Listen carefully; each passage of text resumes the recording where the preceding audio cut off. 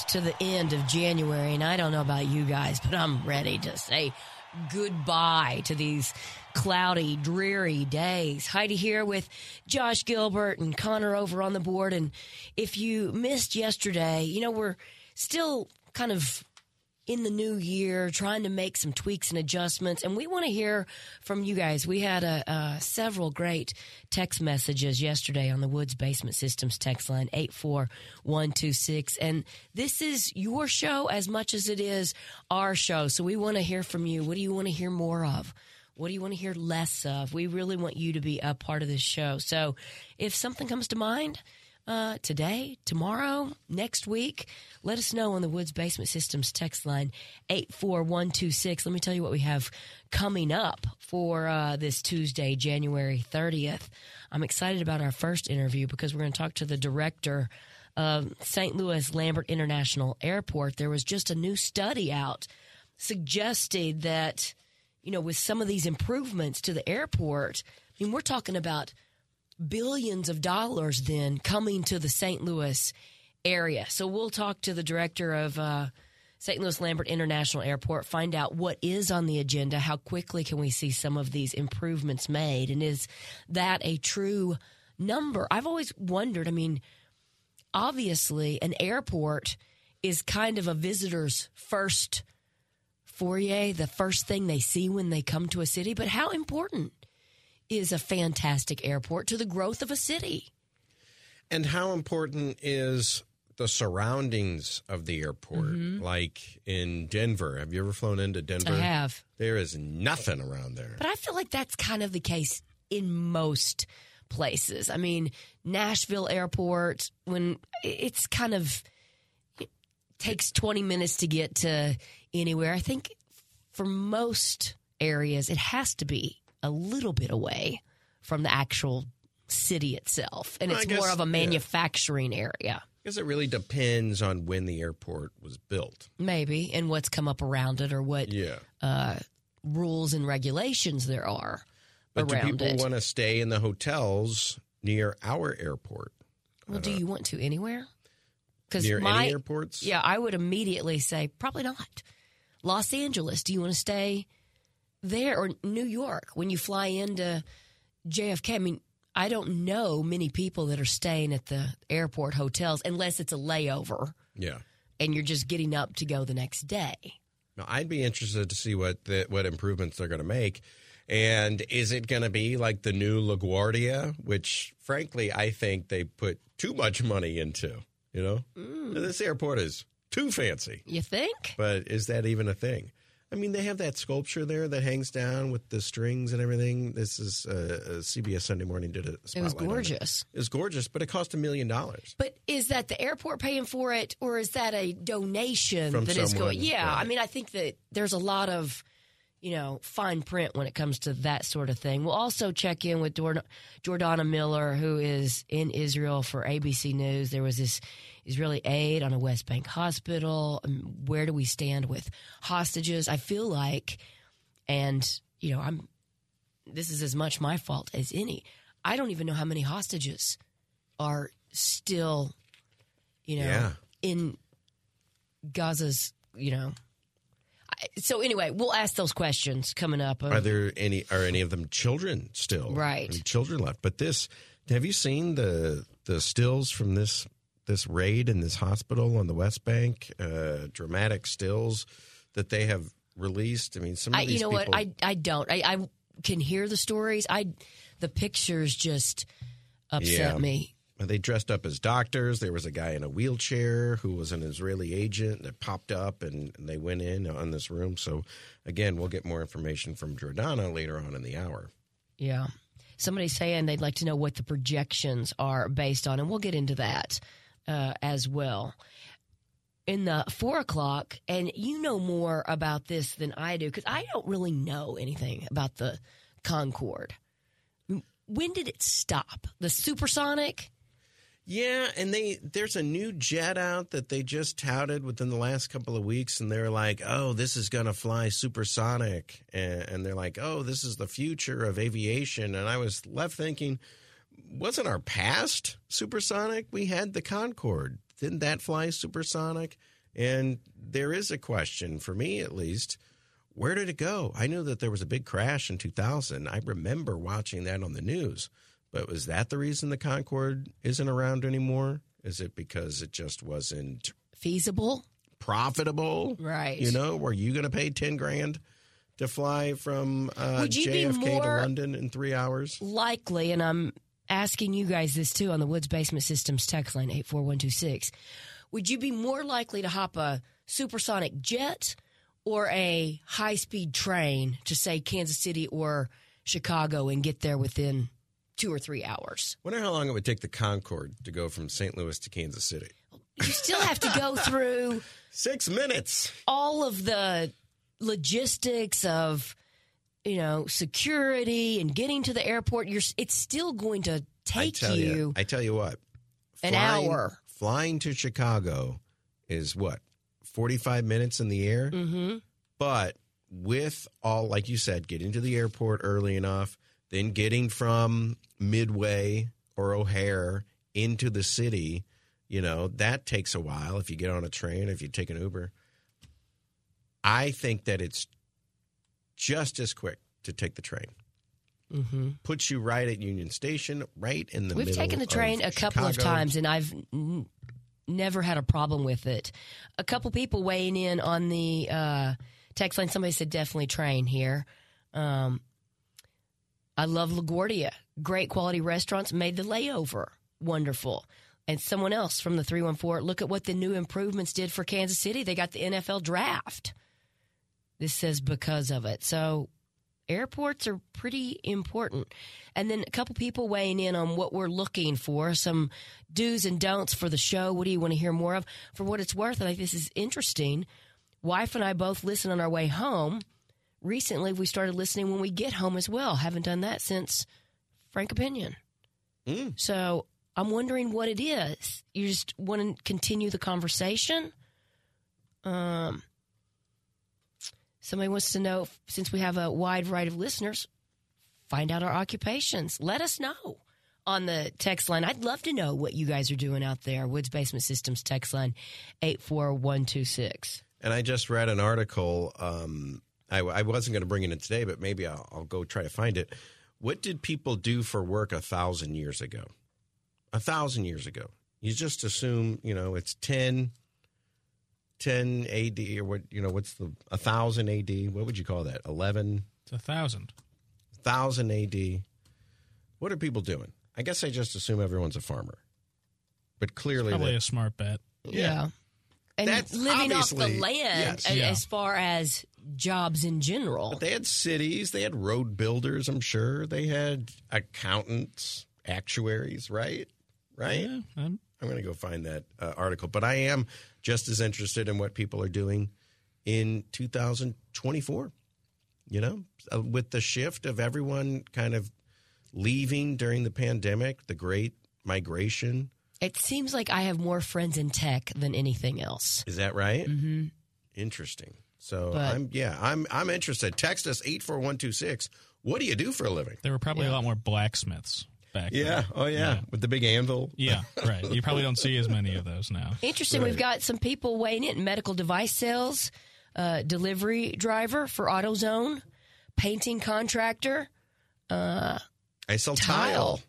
Administrative manager at a cemetery. And then refinish furniture. And a real estate agent. When do you get to take a break is what I'm wondering. It's like that Brad Bradshaw, the guy that's a lawyer, a doctor, and a physician. So crazy. I could not wait. I had to go stream it last night and jumped in to see the behind-the-scenes story of We Are the World. Did you watch it? I did. Start to finish? Start to finish. It's a quick watch, but it is interesting. So Lionel Richie. What was the music award show? The AMAs. The AMAs. Yeah.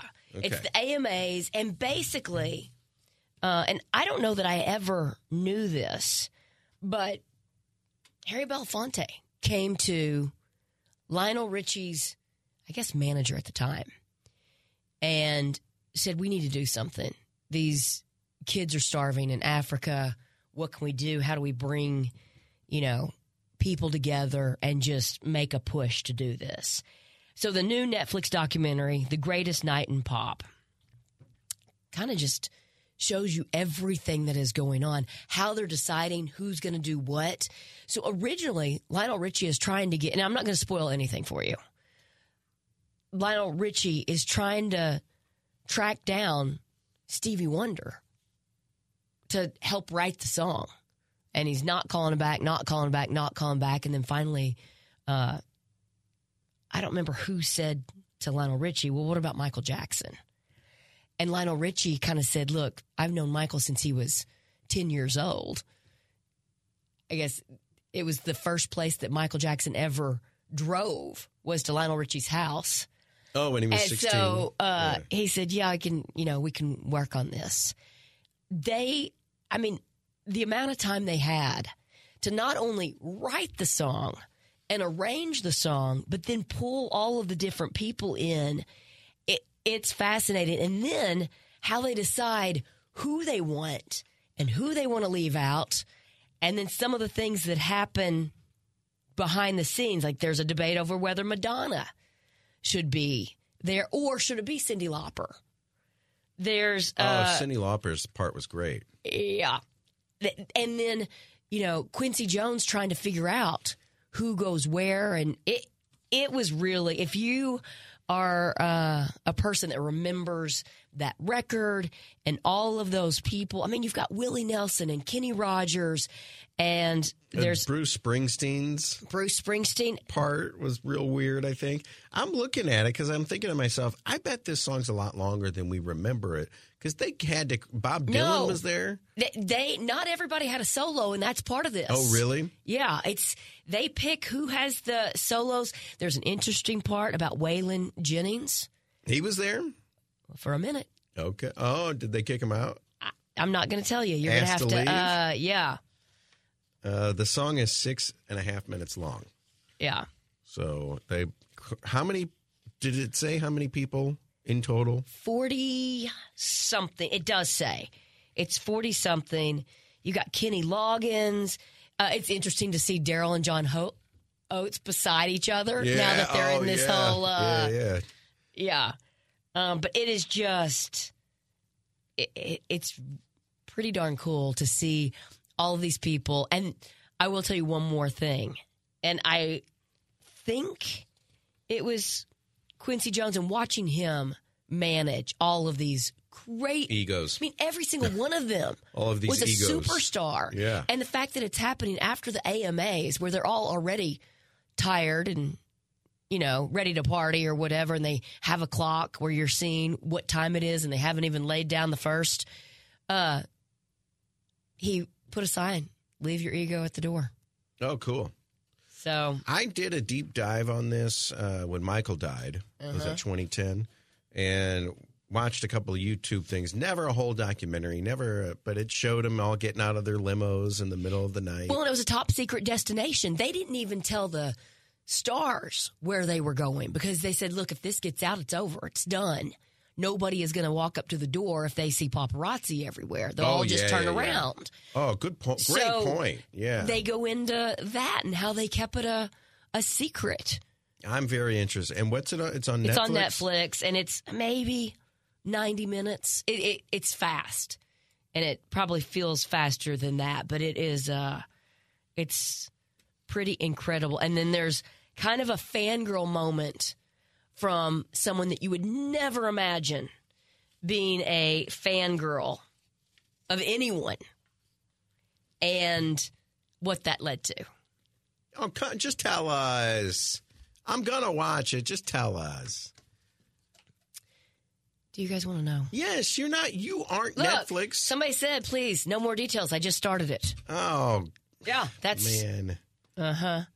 I would have felt some kind of way if I was a big star and wasn't invited to We Are the World, right? Madonna. Mm-hmm. Not invited. If you weren't invited to sing a solo. Yeah. And it's very interesting, too, because at one point, they're kind of like, if you can't hit this note, then just don't sing right now. Like, know your place. I'm still confused, just as confused as Bob Dylan was confused of why he was even there.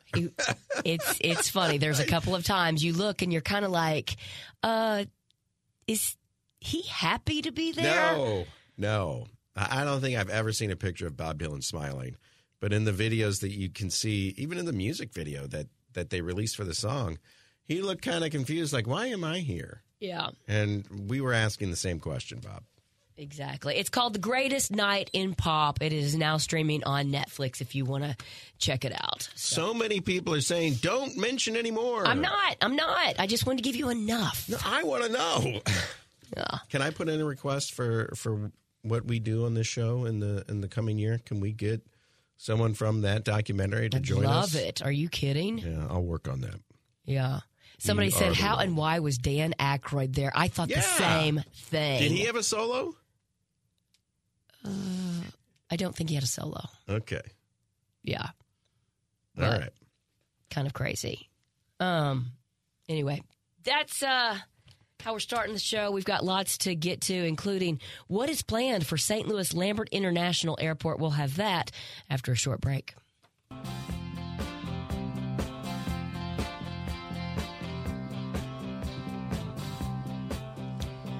A new study projects that major upgrades planned at St. Louis Lambert International Airport could mean big economic growth for the region. Rhonda Ham-Niebrigi is the director of St. Louis Lambert International Airport, and she joins us with what's in the works. Thanks for making time for us today. You're welcome. Nice to talk to both of you. So the study was done by Greater St. Louis, Inc., and it looked at the impact of the new single terminal plan and an expansion of Boeing. What else can you tell us? Do you know anything about this study? I do. I mean, we provided a lot of the data for Himley Horn, the team that did the study, and so very familiar with the study. And then we, along the way, looked at, kind of the results and what impact we had. And what is the plan? We've heard single terminal, but I don't know if that's actually what's going to go through. How would that even work? What would that even look like? Sure. So we did a master plan, and within the master plan that was approved last year by the FAA, what we all came to a conclusion, and I say we had the airlines, the airport, a technical advisory group, looking at the best possible solution for long-term access and feasibility for our terminal. And what we came up with was a single consolidated terminal. So the plan that was submitted in our master plan and approved is to keep the historic domes of the Yamasaki terminal, designed and built in 1956 and notarized throughout the world, to keep that, but then to do a modernization of the two terminals into one. So it would be a single dual-sided terminal, which is a critically important factor, and part of the reason when you think about the impact that we can have as we grow our airport, that dual-sided terminal with connecting activity for Southwest is a critical piece of them being able to continue to grow. So the terminal would actually get pushed out a little bit. Again, it would be dual-sided, meaning you have aircraft arrivals and departures all the way around the 62-gate terminal. The first portion would be built to the western half. There's a number of enabling projects that need to be done, whether we move forward with this terminal or not, that would just enhance the infrastructure of the airport. So we separated those projects out last year, got funding approval from our airlines, and we're in the process of either designing and or in the near future constructing and moving a number of facilities, a central utility plant, a west de-icing pad, our airfield maintenance facility, as well as the demolition of the long vacant Missouri Air National Guard. So that is the plan. That was what's submitted. That is what the FAA has approved. The environmental clock has started on any plan like this. If you actually anticipate that you're going to move forward with a build like this, the FAA has to do an environmental study, better known as a NEPA study. That clock started in December, and they have up to a year to complete that. Right now it's on the docket to be completed in September, and during that same time frame, we're continuing negotiating with our airlines on an extension to our use of lease agreement and the authority to go out for architectural design. So how quickly, if everything goes as planned, which we know it probably will not, how quickly could we see this one terminal? So you would see it actually open in two phases, and with the one terminal also comes a new roadway system and a new garage at Terminal 1, which we know parking is a challenge and our roadway system is a challenge. So the first portion, that western half of the new terminal, would be, if everything moved forward and as planned, would open in late 28, and then the eastern half of the new terminal, where Southwest would move into, would open in the end of 31, first quarter of 32. So these are long projects. Obviously, it's design, and once you get the design, then you have to get the authority for construction. And as I said, there's a lot of phasing because a garage comes down and a new roadway system also gets built. So it's a great project. It is a very, I don't want to say complicated project, but there is going to have to be a lot of planning done in order to make sure that things move smoothly over the next several years. So we keep the iconic green domes, which, as you mentioned, designed by the same architect that did the World Trade Center. I don't know if people know that. But we would keep those. But what about the East Terminal, or as you call it now, Terminal? I still call it East Terminal. Does that completely get bulldozed or sidestepped? So Terminal 2 would be repurposed, and what we identified in our master plan was a number of opportunities to utilize Terminal 2. It would not be utilized as an aviation terminal. So you could look at a boutique hotel. You could look at putting all of the administrative offices today, where we have our airport administrative staff scattered kind of in a variety of buildings. You could look at putting those in there versus using the new terminal space and being able to use more of that for concessions, retail. So you could move the staff in there. You could look at a business center as well. So there were a number of different ideas that were submitted in our master plan to be able to reutilize that terminal. That decision as to what that might be hasn't been made. That would be something that came down the road as we move further along in our project. And Rhonda, who gets a say in that? Who gets a say in what the Terminal 2 was? Yes. Most of it is looking at what's viable, first of all. What can it be used for? It is on an airport, so obviously there's a say from the FAA in what purposes it can be used for. It needs to be something that is related to aviation and or the experience and benefits to the customers who are traveling in and out of your airport. So anytime you are within the airport proper, there's a number of legal requirements, FAA requirements that have to fall within the guidelines. So and then we would obviously look with our partners as well, and then look at the potential once we've identified, yes, these particular items are eligible for us to turn that into. Then what makes the most sense? What can drive revenue? Anything that can drive revenue for the airport in order to keep our costs competitive and to help pay for the long term of the terminal is another piece that would be considered. So what you're saying is that with Terminal 2 going to be repurposed for something else, to be TBD, to be determined later, everything is going to be brand new. The new terminal, one terminal, to rule them all, it's going to be brand new. With the exception of the historic domes. Of course. The lobby would stay and obviously get reconfigured to a modern terminal and modern check-in systems. We all know that life is changing very rapidly within aviation and the check-in process. So the lobby would stay, the domes would stay, that would be reconfigured. But yes, everything else would become new. And what role does Boeing in this expansion play? So, the Boeing expansion is on our property. That was a critical piece for us. And what the airport wanted to make sure is that we saw the benefit of that as well. And they're leasing the property from the airport. So that approximate 180 acres that they'll be building on is airport property. They lease that from us on a long-term lease. That's an additional revenue stream for us currently. There was no revenue coming in on any of that property. We were also maintaining that property, mowing it, having to ensure that, if trees fell down, they were removed. A lot of expenses just with the upkeep of it. And, of course, part of that property has the old McDonnell Douglas building on it, which is quite an eyesore. So the Boeing program that has been entered into is a land lease with us that would give us an annualized revenue stream, and then they would build their facilities and operate. So I think one important thing to think about the study, because GSL looked at it, is not only what is the airport's impact to this region, but what is the aerospace industry as a whole? So taking in Boeing and the value of Boeing along with the value of the airport and thinking about the strength that we have in the region with the history of aviation and the operations that we have between the airport and between Boeing, that's what really makes this number look so positive.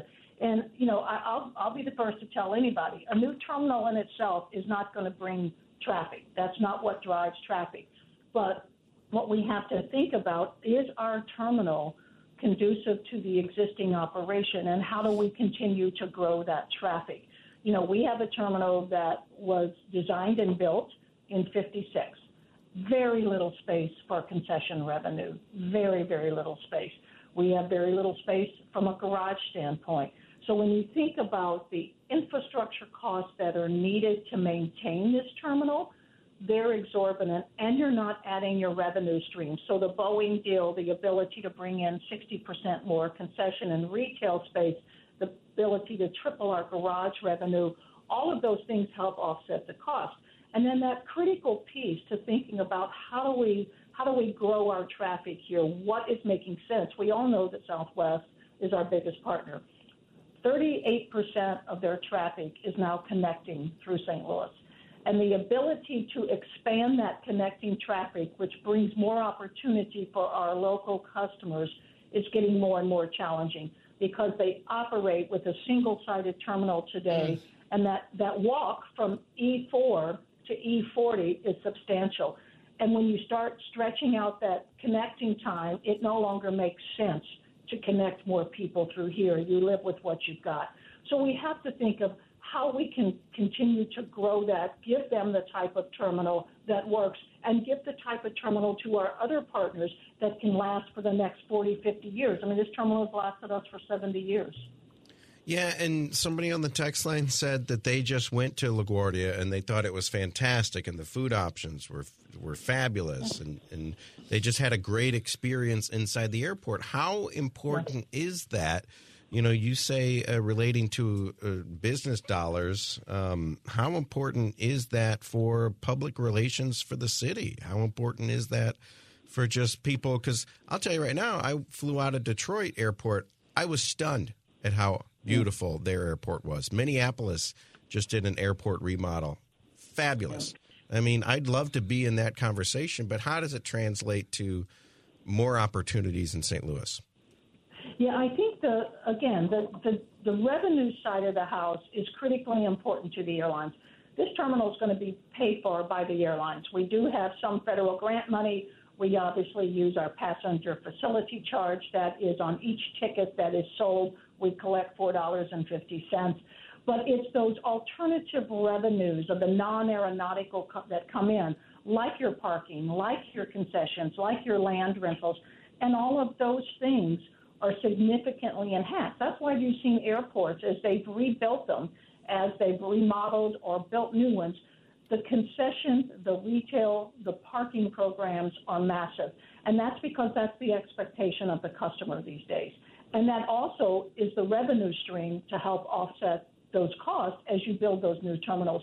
So it plays a dual factor. Again, is a restaurant going to bring a passenger to the terminal? It's not. But it is the experience, and it's making sure that with all of your partners you have at the airport, that you've got a great relationship. They see the value of St. Louis, not only as that origin and destination market, but as that connecting market and a great place to move their customers through, an efficient place. We have a great runway system, and it's time that our terminal system can match our runway system and really excel. And then if you think about some of the growing opportunities in St. Louis, like Boeing, like bringing more construction jobs, bringing more employees to work in those jobs, bringing more employees to work at the airport, all of those things enhance the regional economy. And at the end of the day, all of that suddenly makes our region, we're a piece of making our region look vibrant and competitive, and the opportunity to bring more business here. And the more business we can bring here, the more need there is for travel. So it's a unified circle, and I'm always very careful to make sure people know we're just a piece of that, but we are a very important piece of it. And, one thing the study identified, which to me really showed the strength of how we've been able to bring the airport back, is that we are 5.5, we the airport alone, not Boeing, we the airport are 5.5% of the regional growth product, similar to the GDP. And that's a staggering number. So I think, the airport has a real opportunity to play into the overall growth of the region. No pressure there, Rhonda, as director of St. Louis Lambert International. Well, Rhonda Hamney, thank you so much for your time. I know you're not even in St. Louis, but you took the time to chat with us, so we really appreciate it. You're welcome. Thank you. And I had so many more questions to ask her, but we're just out of time. Yeah, she'll be back. But I mean, that just puts the biggest smile on my face because it sounds like we are moving in the right direction, and that's all we can ask. It doesn't sound like they're going to do it, halfway. They're not going to do it on the cheap. They're going to do a really good job, and I'm really excited to see what happens. Israel has rejected the current hostage and ceasefire deal that was on the table. Jordana Miller, ABC News correspondent, is in Jerusalem with the latest. What do we know at this point?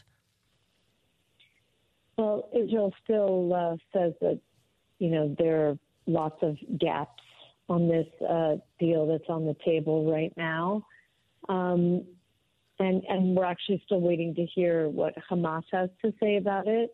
Ismail Haniyeh, their top leader, the political wing, will be in Cairo tomorrow meeting and supposedly is going to give an official response to this. But it looks like both parties can agree on the end game, but the United States, Qatar, and Egypt are trying to get both sides to agree on just the preliminary phase one of this deal. And that would free about 40 Israeli hostages, women, the injured, the elderly, in exchange for anywhere from a 1 to 2 month ceasefire, pause in the fighting.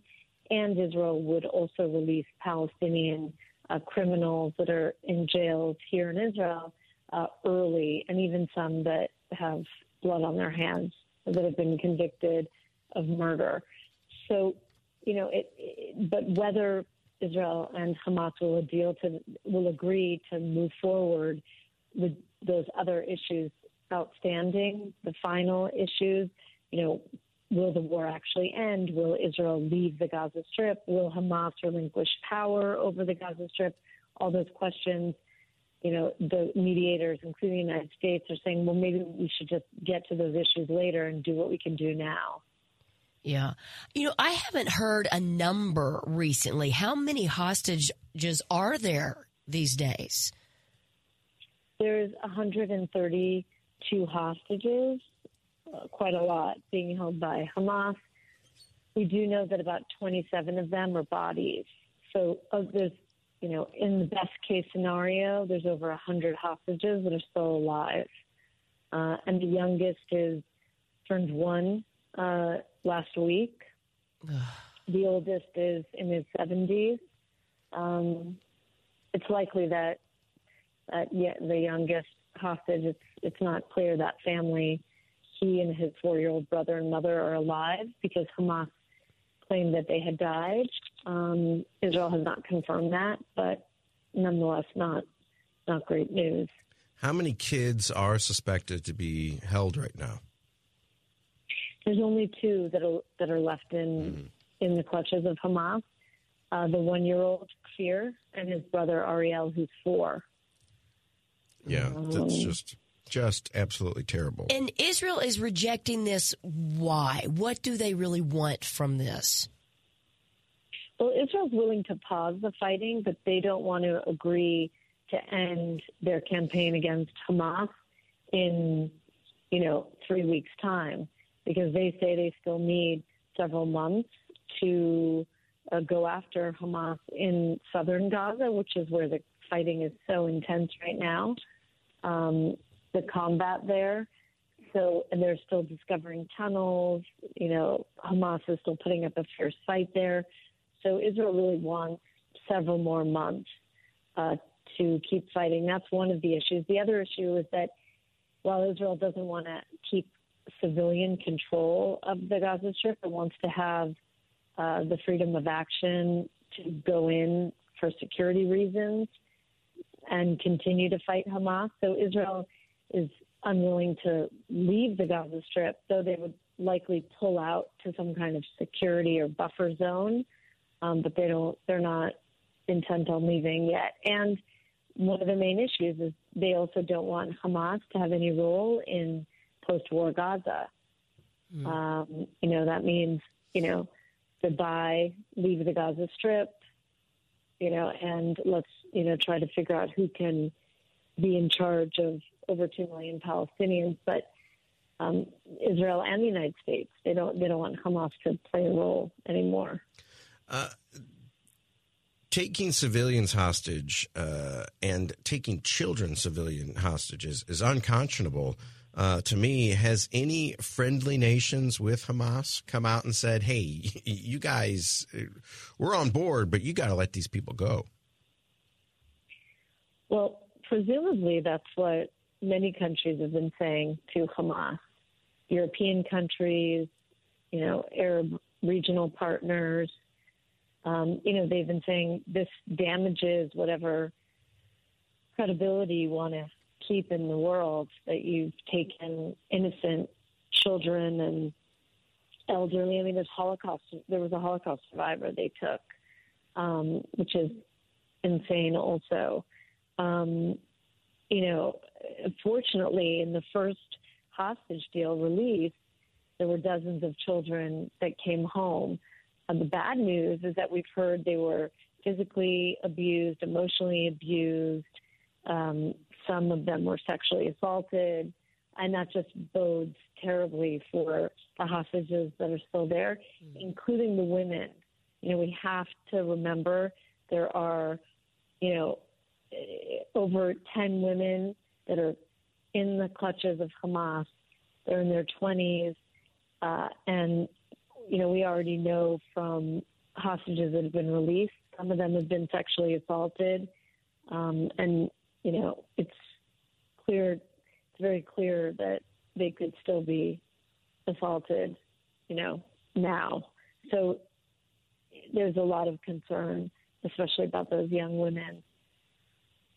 And right before we came on the air today, we did see a story. Most of the fighting has been limited to Gaza, but we just saw a raid. Israeli forces raided a hospital in the West Bank and shot 3 people there. Do we have any updated information about what happened there?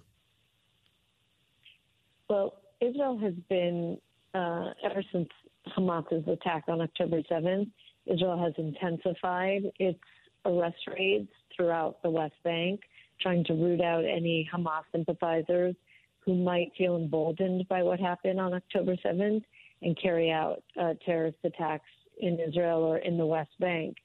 So over 2,500 Hamas or suspected Hamas members linked to Hamas or Palestinian Islamic Jihad have been arrested. The raid last night stands out because it happened in a hospital. Israel says that the 3 Palestinians who were killed all in one hospital room, one belonged to Hamas, 2 to Palestinian Islamic Jihad, and those groups have claimed the 3 that were killed. Israel says they were plotting. First, they were hiding in the hospital, and they were plotting a massive terrorist attack on a West Bank Jewish settlement, kind of a copycat attack of October 7th, it would include both killing on a massive scale and kidnapping. And Israel found out about it and sent its commandos there just before dawn. Several of them that came into the hospital at different times, disguised. One is a woman, one is a couple with a baby in a bassinet, one actually in a wheelchair, and one disguised as a doctor. And witnesses say they raided one room on the third floor of the hospital and then left. And it was captured, in that very dramatic video from security cameras from the hospital. Wow, it's just an awful scenario all around. Jordana Miller, ABC News correspondent there in Jerusalem. Please stay safe. Thank you so much. Talk soon. Our headlines for this Tuesday afternoon, January 30th. U.S. figure skaters to receive gold medals after Valieva disqualified. Members of the U.S. Olympic figure skating team learned late yesterday they will receive gold medals now that Russian skater Kamila Valieva has been disqualified for doping at the 2022 Winter Games in Beijing. The U.S. Olympic and Paralympic Committee received word that the IOC would award the gold to the U.S. for the team competition, which was thrown into turmoil after the positive test from 6 weeks before the competition was revealed. So, a little late, but never too late for a gold medal, right? What's that phone call? Ring, ring. Hello? You want a gold medal? What? What? Would How? you feel, it's not lesser, but would you feel it's not the same, right? Well, you don't get to stand on the podium. You don't get to stand on the podium. You don't get to hear the song. Yeah. Here's my thing. They say when you win a gold medal, you can basically count on about $1 million in sponsorships and deals. And it might be inside the figure skating world, but you're now sponsored by the figure skating laces company or whatever. Yeah. You don't get that deal because you didn't win it. So that's a tough one too. That kind of stinks for them. But you still have a gold medal. At the end of the day, yes. But the perks of a gold medal, like the sponsorship deal, these skaters don't get that. A study out of Austin, Texas, they did a guaranteed income program, which is basically giving 135 low-income families $1,000 monthly. And their program ended in 2023, August of 2023. And they're saying that more than half of the money that these people received went straight to housing, which is what they were hoping for. People not being able to afford food dropped 20 percentage points after a year. So they're saying that this was a resounding success of this guaranteed basic income. I bring this up because here in St. Louis, we're in the middle of ours. Remember, we had $5 million set aside. 547 individuals in the city were able to sign up, get $500 a month for the next 18 months. We're currently in it right now. So one of these stories coming out of Austin is that half the money went to pay for housing, which I think is what we all would have hoped for and expected. Barry Manilow coming to Enterprise Center this summer for the final time. Barry Manilow will be performing in the Gateway City this summer. It's at Enterprise on Thursday, July 25th. Spanning several decades. His accomplishments include an Emmy, a Grammy, Tony Award wins. He's also sold more than 85 million records. Tickets go on sale Friday, February 2nd at 10 a.m. Barry Manilow's on tour? Or at least he's making a stop here. Would you go? I don't know that he's not exactly on my list of must-sees, but I think it'd be a great, fun show. You know who I think would really want to go to that show? Darren. Oh, you're right. I think Darren would love that. We should buy him tickets. We still haven't gotten anything for Christmas. Yeah, that should be.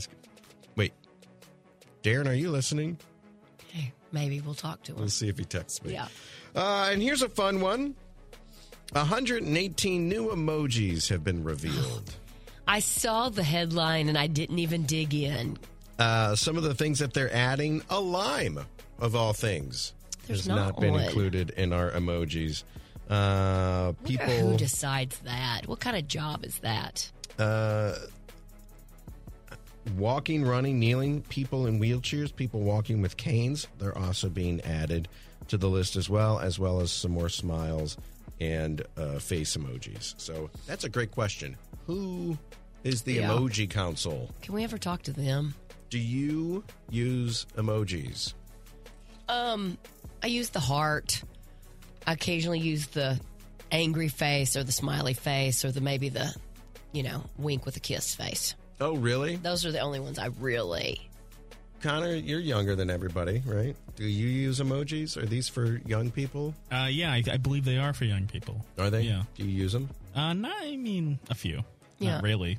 I think I'm the person in the room that uses them the most. Then. Yeah. Are I you? do. I use emojis quite a bit. I do think that's right. How about somebody from the 636 just said that some of the tickets for Barry Manilow are $9,000. Oh. They haven't even gone on sale yet. Is that true? Is that like to meet them? You like get backstage? Super Bowl tickets for that. Darren is listening, and he says he wants front row. Oh. That's the 9,000. The tickets are 9,000. We might be walking that back Maybe a little second bit. row, Darren. Yeah. Speaking of Darren, he's a man with a fantastic body. I know he's been to Club Fitness a few times. Club Fitness is really the ultimate fitness experience because of several things. One, it's like all of those other places wrapped into one. If you want that smaller kind of boutique feel, well, you'll get that at Club Fitness because you've got all the different boutique studios like the Pulse Studio, and you've got the Cycle Studio, and then you've got the Women's Training Studio. But then you also have group exercises. I mean, you can choose from more than 400 each week. You've got the dry sauna, you got the red light therapy, and there are 19 area locations. So it's not like you're going to spend more of your time in the car getting there. Chances are there's one pretty darn close to either where you live or where you work. And each Club Fitness is open 24/7. They've also got the kids club and the smoothie bar. So whatever it is you're looking for to feel better, you're going to find it at Club Fitness, and there's probably one close to you. You can learn more, clubfitness.us.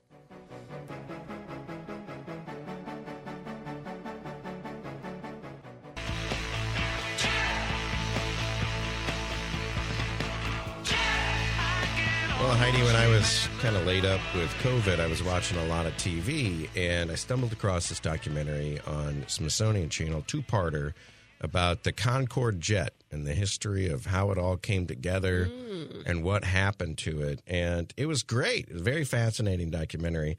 And then I see this story a couple weeks ago that says that NASA's coming out with a new supersonic jet, and they call it the future of air travel. And I couldn't help but think to myself, well, isn't supersonic airline travel our past? Our recent history of air travel? One of the people in the documentary was Professor Guillaume de Sion. He's a history professor at Albright College, and he joins us now. Why are they acting like this is something new that they just invented? There are a couple of new innovations, especially in the aerodynamics, and so they're hoping to maybe not break the rules of physics. You can't do that, but maybe twist them a little bit. A big problem that Concorde always had was noise, and perhaps with that new experimental jet, they'll be able to resolve some of these issues. So that's why they're figuring they might have another go at it. Supersonic, break the sound barrier. How loud of a noise would that actually make? Because I saw in the documentary and other places, people said it would rattle dishes off their shelves. Absolutely. You have to imagine Concorde was essentially a jet fighter or a big bomber, if you prefer. And when it took off, it was extremely noisy, just like a jet fighter. But then even in altitude, you heard a boom. Now, there's only 20 Concordes that were ever built and flew. But imagine if 400 of them, as had been hoped for, had flown. You would feel quite rattled in any case. So that's definitely something they still have to resolve if they want to be able to reintroduce supersonics. Is this something that's going to be feasible for the average person, or is this going to be like going to space? It's probably more like going to space. You're right. Concorde itself was super expensive. It used to cost more than a first-class ticket on a regular airliner. And it's more than likely that this will also be something only for the very rich, especially that the type of aircraft that they're hoping to design are likely not going to carry too many passengers. So it's going to be more of a niche market to get you somewhere a little bit faster.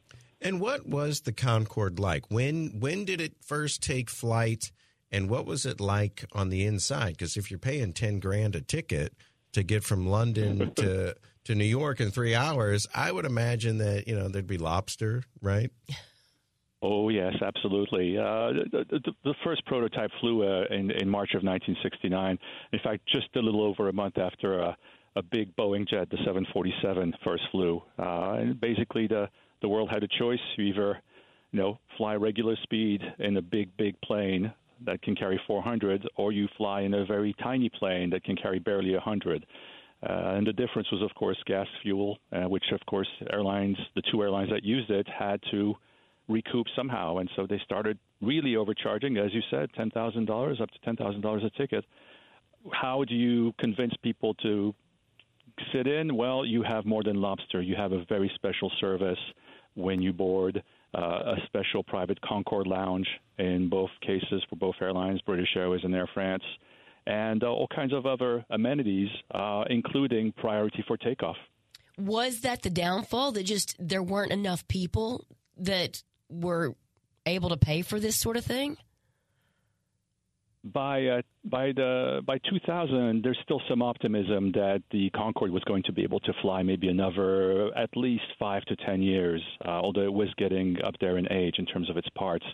What finished it off was a combination of factors. 9/11, of course, got a lot of people afraid of flying, even if it was on the Concorde. And then, the crash, of course, of 2000, one Concorde crashed in Paris on takeoff.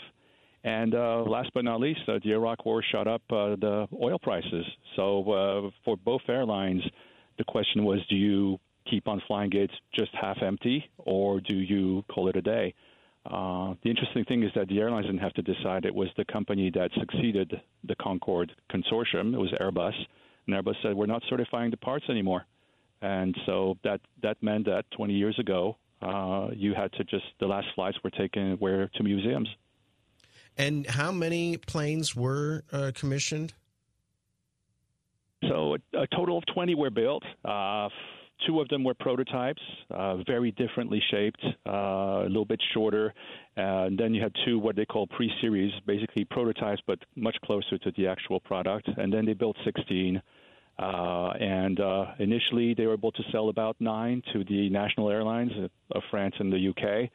And then the remaining ones are what specialists of the airline industry call white tails. They literally couldn't find a buyer for them.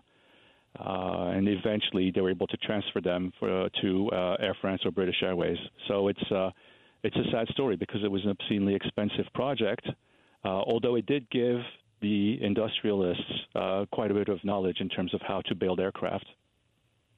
Yeah, and where are those planes today? I mean, I would hate to think that they got scrapped.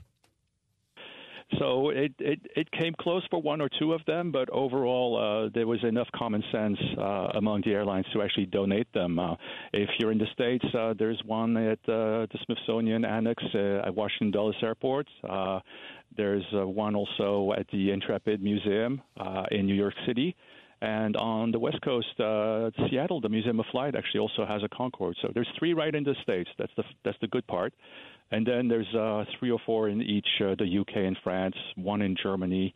There's 2 that are stored in France, but one is the debris of the plane that crashed, and you can't see it. It's under seal for judicial reasons. And then there's one that had an accident, a small accident, not a serious one, but it was eventually scrapped. And so there's just a piece of it. But otherwise, you can still see quite a few Concordes. If you're at Paris Airport, stuck waiting to take off, you might even catch one that looks like it's taking off, but it's permanently on the stand near the runway.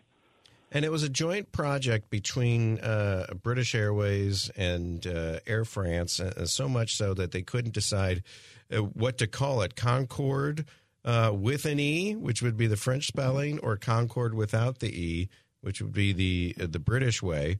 But they are the ones that put this together. Did the United States or did any American airline companies ever think to try to build a supersonic jet?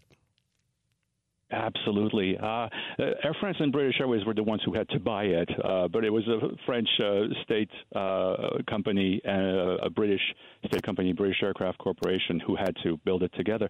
They even sought some possible cooperation with the United States. The United States has an interesting story because Concorde was launched in 1962, and an extremely angry President Kennedy said, "How dare they? We're going to build one as well, and we're going to build it even bigger. It'll go faster."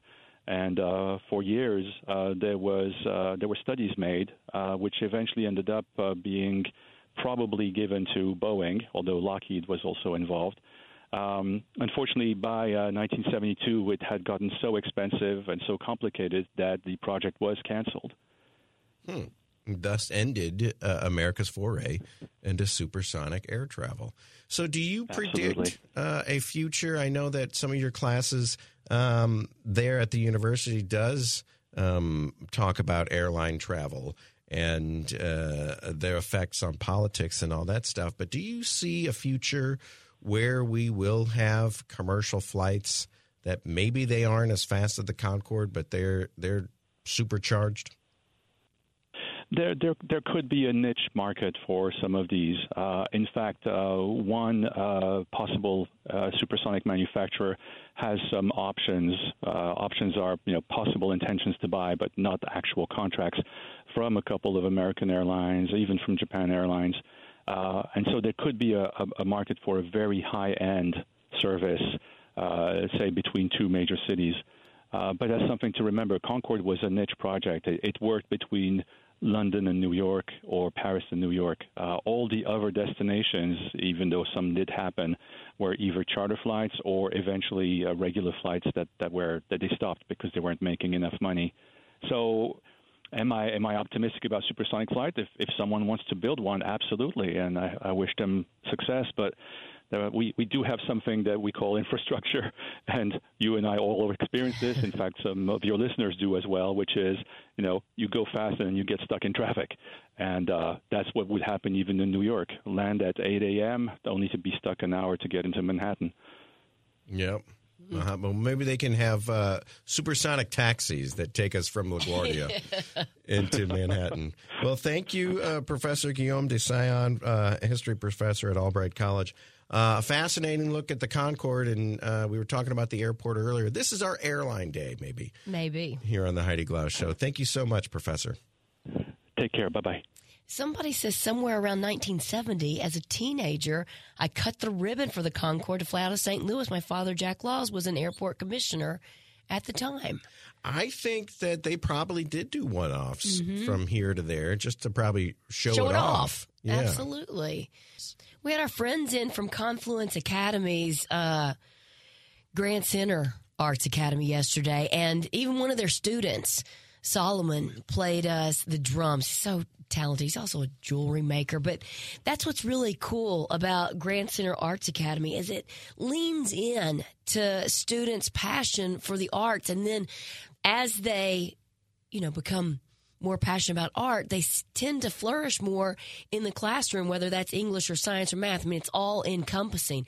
But right now is the time to register for the Confluence Academy's Grand Center Arts Camp, where your child will receive hands-on learning from industry professionals in all kinds of areas of the arts. I'm talking about instrumental and vocal music, theater, dance, and the visual arts. It is really cool. Matter of fact, I said to them yesterday, can you do a camp for adults? The camp runs from July 8th through July 19th, and it's open not just to students there at Confluence Academies, but to students from all districts entering 5th grade through 12th grade. You can choose 1 week or a 2-week camp, and there's just a small fee of $40 for class materials. But enrollment is happening now through July 5th, and it will fill up because it's just such a popular camp. But you can learn more and enroll today. GrandCenterArtsAcademy.org.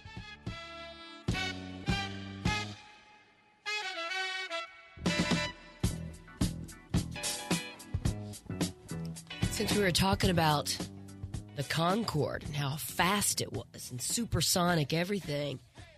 A professional powerboat race is going to debut in Alton later this year with a weekend-long event that is expected to draw thousands of attendees. The Formula One Powerboat Championship will host an event June 21st through the 23rd on the Mississippi River in Alton. It's a 3-day event. It will include races featuring an array of boats, including F1 powerboats that can move up to 120 miles per hour. It is going to be something to see for sure, and I'm sure that the Alton area will pull all kinds of fun things around the event for the whole weekend. But that's kind of exciting, and not only is that exciting, but the Guinness World Records exhibit is coming to City Museum with a mix of fun and science. I mean, I love looking at some of the weird things that people have done to get into the Guinness World Records. And it seems to me that City Museum is a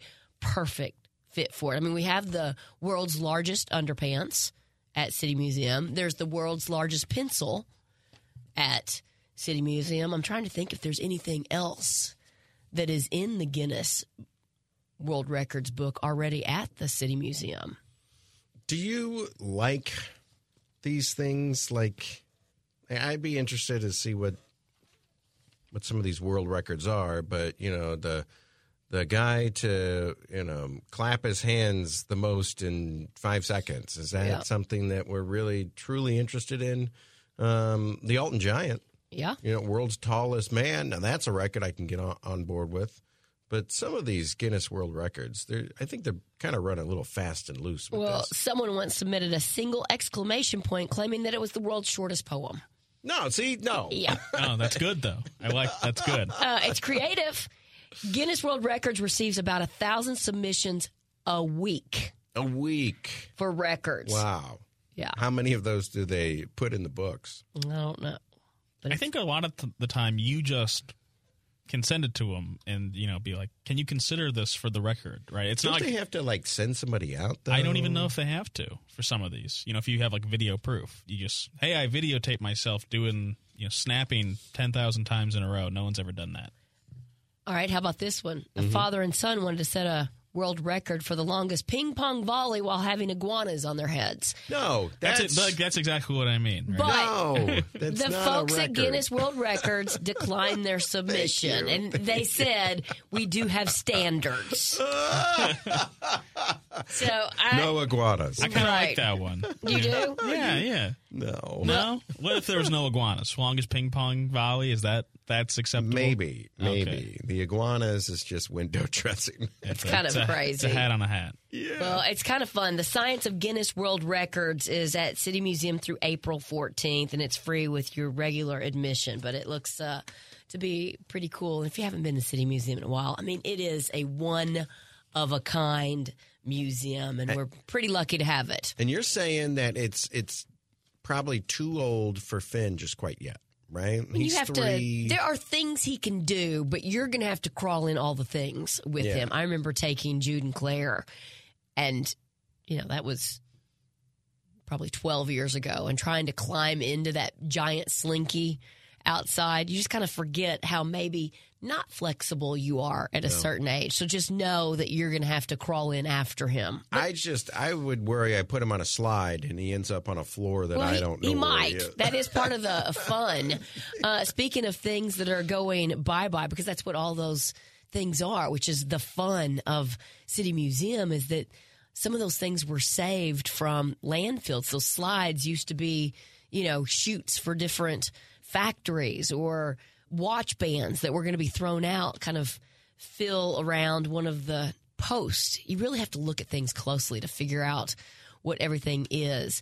But the owners of Chesterfield Mall have finally set a date for when the mall will close and when work will start on the new $2 billion project to replace it. All tenant leases at the mall will end August 31st. Demolition could start as soon as the fall, and that's, of course, ahead of this mixed-use downtown Chesterfield project. Plans for that to be built right there on the mall site at Interstate 64 in Clarkson are set to move forward since the Steinberg Group received final approval from the City Council back in September. There's going to be more than 2,500 apartments, along with high-rise offices, retail, restaurants, and a hotel. Downtown Chesterfield will kind of create an urban city center in Chesterfield. Which it doesn't have. Right, which will be kind of interesting. So I have always said, where's downtown Chesterfield? I mean, you could even find, maybe it's not downtown St. Peter's, but it's Old Town St. Peter's, and there seems to be a little kind of city there. That fried chicken place is there, but does Chesterfield have any of that? I don't think it does. No. Somebody says that City Museum does have a floor just for kids under 4 and a lot of things to do. You've also got the circus that you can go and check out, and they do a fantastic job with that. My buddy's got a kid who's just a year older than Finn, and he said, did you think about maybe doing Monster Jam? The Monster Truck Show. It was so much fun for kids. Have you been to this thing? Of course. You have? Yes. I'm thinking Finn's just a little too young for this. Kids start to love monster trucks early. I know. But you need to probably put the headphones on them because it's so loud. I'll buy myself some headphones, but it's fun to see. I don't care how old you are. It is fun to see them crushing cars. Okay, I'm with you, but it just happened on Sunday, and I'm so fascinated by where they get all that dirt from. You know, where the trucks and trucks filled with dirt have to be brought in for this thing. And then when they're done, it goes back. Back in the trucks? It goes back in the trucks and then back to where it came. You know, oh, no, they don't travel with it. They get the dirt here. Oh, they do? Mm-hmm. At least they used to. Yes. Hey, Heidi on this? Come on. 22 years. I also... it's one of my proudest moments. It took a lot of work. But when I was on the early morning show, I found an old TV in the basement.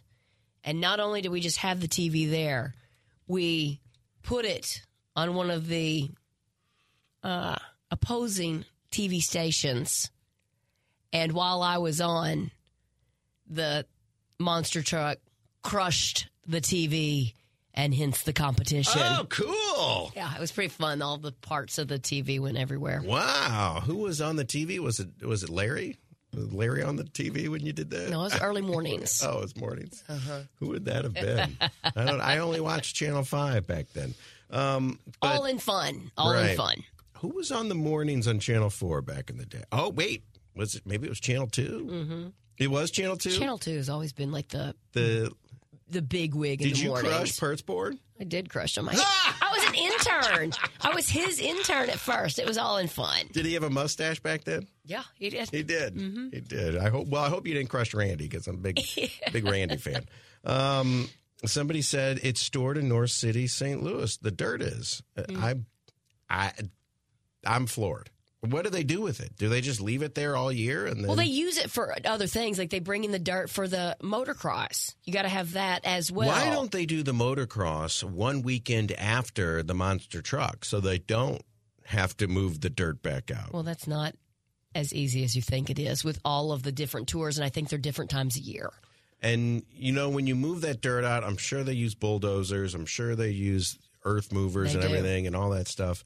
But there probably is still a little residue left on the floor at the dome. There are people sweeping it. I was going to say, I'm sure there's one guy, you know. A couple guys, actually. Hey, Randy, how you doing? Well, almost done. And some guy with a push broom just cleaning up all the dirt. Somebody from the 314, my son and grandson, went to Monster Jam. They both loved it. They go every year. I think we might go next year. Somebody else said City Museum is great on a first date. You really get to see what the other person is made of. Yeah, how willing they are. I think that's a great idea. Absolutely. That is a great, you can see how adventurous they are, how adaptable they are. Yeah. How prissy they might be. Maybe. You can learn a lot about somebody just by taking them to the City Museum. Before we go to break, can I mention this? Do you know what the Super Bowl tickets are going for right now? I haven't looked. Average ticket price is $16,000. Now, historically, and they only did this dating back to 2013, average ticket price was $2,000. 2013, less than just a little over 10 years ago. It has gone up every year, but it was actually more expensive in 2021 to go and see the Super Bowl than it is in 22, 23, and now 24. Because we were so excited to get out of COVID? Maybe that had something to do with it, or it was the fact, do you remember who played in 21? Tom Brady for Tampa. Tom Brady, Tampa Bay Buccaneers, Pat Mahomes. They also limited capacity for that game, if you remember. Oh, they did. It was about half or 60%. The COVID game. The COVID restrictions. Well, I just thought it was pretty interesting to see that it was most expensive in 2021. I think it really had a lot to do with the teams. Maybe Connor's right. Maybe a limited capacity. No, I just got back from some fun in the sun, but I am missing that sunshine. And if you feel the same way, well, you can book a trip with Altair Travel and Cruises. Now, you might be wondering, because I've had friends say, well, I can just go online and do it. It's not that simple. Altair Travel and Cruises offers you so much more than just doing the work for you. First, there's expert guidance. I mean, they know all the ins and outs, and it's personalized service. It's also the best value because they have more vendors. They know more people. They know where the deals are, and they have years of relationships with all of these people. It's also one-stop shopping. So it's not like, you're going to have to end here and then go and find your flight and then go and find your transportation. Altair Travel and Cruises does all of it for you, and it's guaranteed satisfaction because they don't stop as soon as you book your trip. They're there with you the entire way. I promise you'll never be happier than after you've used Altair Travel and Cruises. It is a fantastic company with fantastic employees to make sure that you have a fantastic trip. AltairTravel.com. You can also call the office 314-968-9600.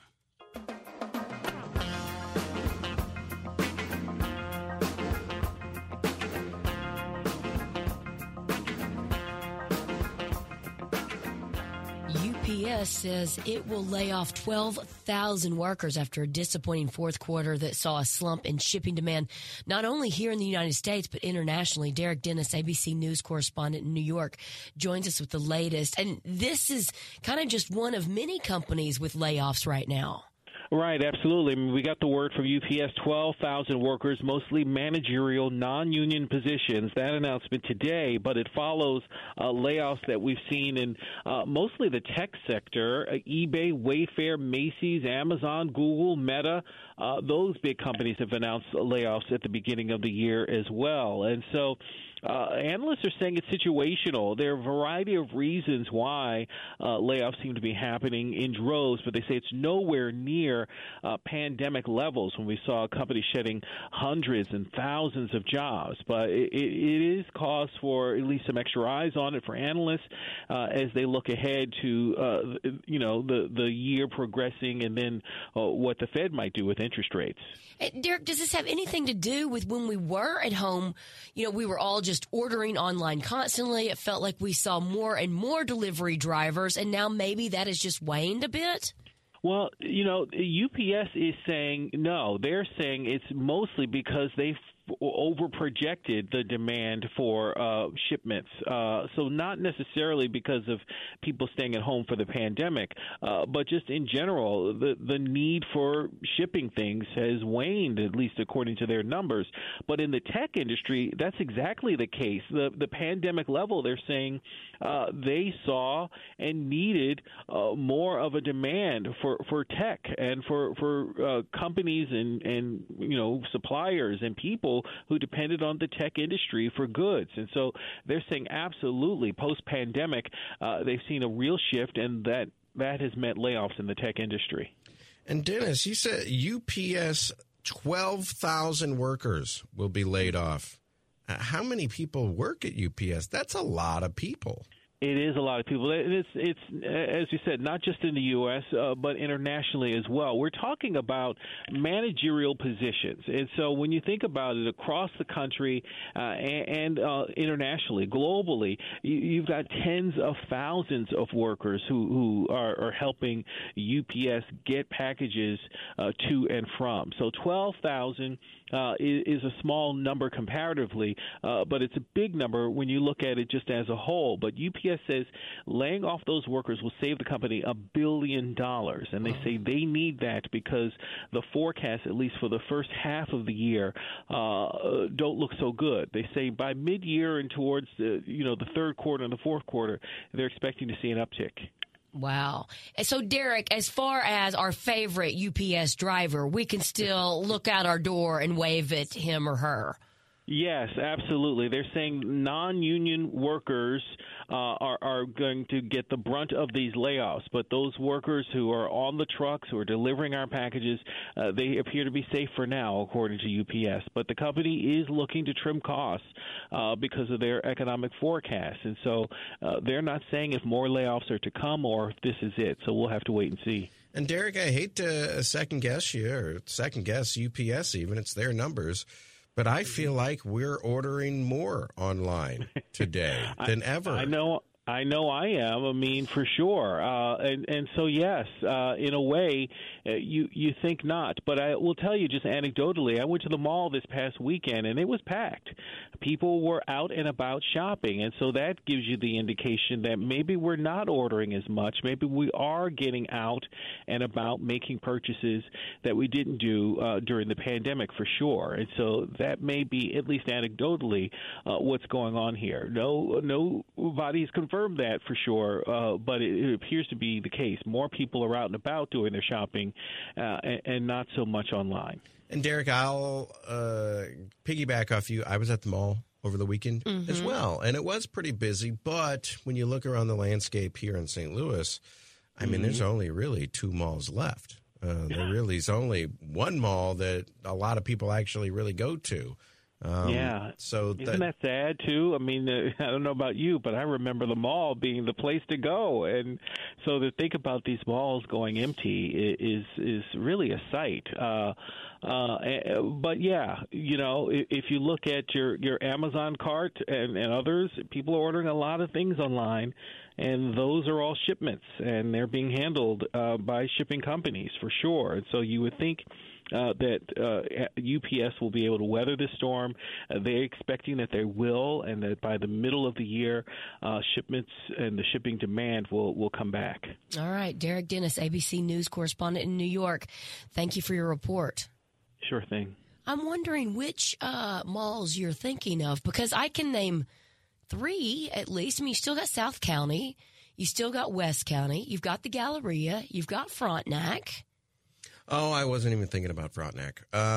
So I went to West County. It's pretty busy. Okay. I was thinking the Galleria. I mean, Mid-Rivers Mall is still a thing. Still a thing, but every time I go in there, there's nobody ever in there. I'd be curious. Is South County Mall kind of like Mid-Rivers, where there's not a lot of people in there, or is it still thriving like West County is? And is Galleria? I haven't been to Galleria. Galleria is still going strong. Still going strong. Yeah. And then over in Fairview Heights, is that St. Clair Square? I think you're selling malls a little bit short, just because of. I mean, obviously Chesterfield Mall has right, but Jamestown Mall, Northwest Plaza is where I go to vote now. But you're just talking about your area. That's true. We are doing a radio show about all of St. Louis and beyond. South County Mall, let me hear you. St. Clair Square, are there still people there? And now for the top 5 at 5. News from around the room. Why don't you go first? Sure. And just before we get started, someone called in and said that St. Clair Square is hopping. I love hearing that. It's packed. All the storefronts are packed. And what'd you say, Connor? A bunch of stalls outside? Yeah, he said that they lost Sears, but everything else is pretty much up and running there. Everybody lost. Everyone lost. Everyone lost Sears. But that is great news to hear. And I know that we used to go to Alton Square as kids. And that also long gone. So St. Clair still rocking. Waiting to hear on South County, though. South County Somebody Mall. On the line says there's no one at South County Mall. There's no ever. one. Okay. Well, that's disappointing. All right. Have you seen the story about the guy that stole Judy Garland's shoes? Yes. So apparently there was a small-time thief. One last score, 2005. He walks into a museum in Minneapolis, and the shoes were there on loan. Judy Garland from Minneapolis. And he was one of the last people to enter the museum right before closing, took a hammer to the glass case, and stole the shoes. This is in 2005. Mm-hmm. Now, he claims that the reason he stole them is because he thought that the ruby red slippers were actually made of rubies. I think if anybody really looks at these things, they could say these definitely are made of sequins, and there is a little bow on top of each slipper that looks like it could be a ruby, but that's just glass. So he took the shoes. This is what he claims. Took the shoes to his fence. That's the person that buys stolen merchandise and moves it. And the fence said, these are sequins and glass. This isn't worth anything. And so he said he got rid of the shoes. Now, he never said what he did with them. The shoes actually turned up in 2017. Someone contacted the insurance company, which the shoes were insured for $1 million. Today, they're putting that at about $3.5 million is how much the shoes would be worth today. Contacted the insurance company and said, I can help you find these shoes. I'm sure they wanted to wet their beak a little bit. But there was an FBI sting, and the shoes were recovered in Minneapolis at some point. Shoes still being held by the FBI. But this guy finally had his day in court. The problem is he's on hospice. And he is suffering from some lung issues. He's in a wheelchair. He's got an oxygen tank. The judge just ruled this week that he will not see any more jail time than he already has. So the mystery is still out there. Where were the shoes for 15 years? But it might be one of those things that we just never will know. So the ruby red slippers still haven't been returned to its rightful owner. This guy's named Michael Shaw. He's a memorabilia collector from California. But like I said, as of right now, the ruby red slippers, I mean, this guy these are worthless. Worth $3.5 million. Man, I am currently thinking, wet their beak. A phrase I don't think I've ever uttered. And where did that come from? Do you know what it is? I do know what it is, but have you ever heard it? You say it quite a bit. I say it all the time. So I'm wondering, where did it originate? Well, I like to think, I'd like to take a drink from that. I'd like to wet my beak a little bit. Give me a shot to get a little action off of this thing. Okay. So interesting. Someone else on the text line says South County Mall is running about 70 or 80% what it used to be, but the holidays are still quite busy. So that's good. South County Mall. Yes. Okay. Here's a sweet story. For the last decade, Heather Bonate has treasured a very simple present from one of her former students. She's a 35-year-old who's now the program director, but she used to teach first, second, third grades and was a special education teacher.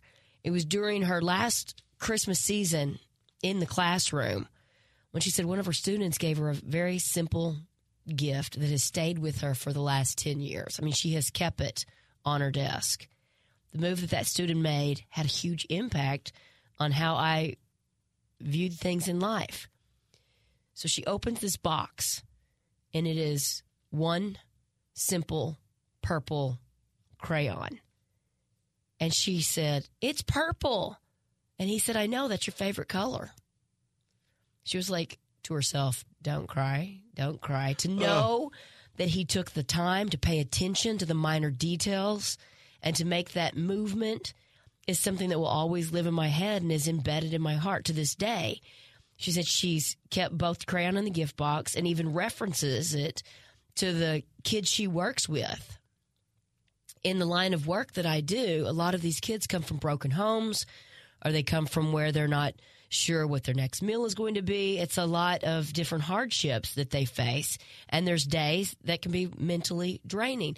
And she says she often shows them the box and the crayon just to say, you know what, it doesn't always take money to create something, or you don't have to spend a lot of money to show someone that you appreciate them.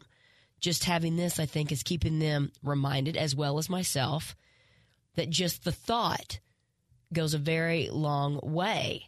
Now she is turning this into a children's book based on that gift and the lasting effect that it's had on her, as well as the message that she wants others to take away from what has, of course, become a viral social media post. She's going to call it the Giving Crayon, to show that it's a crayon, but it's what it's done to keep on giving to her and to other kids.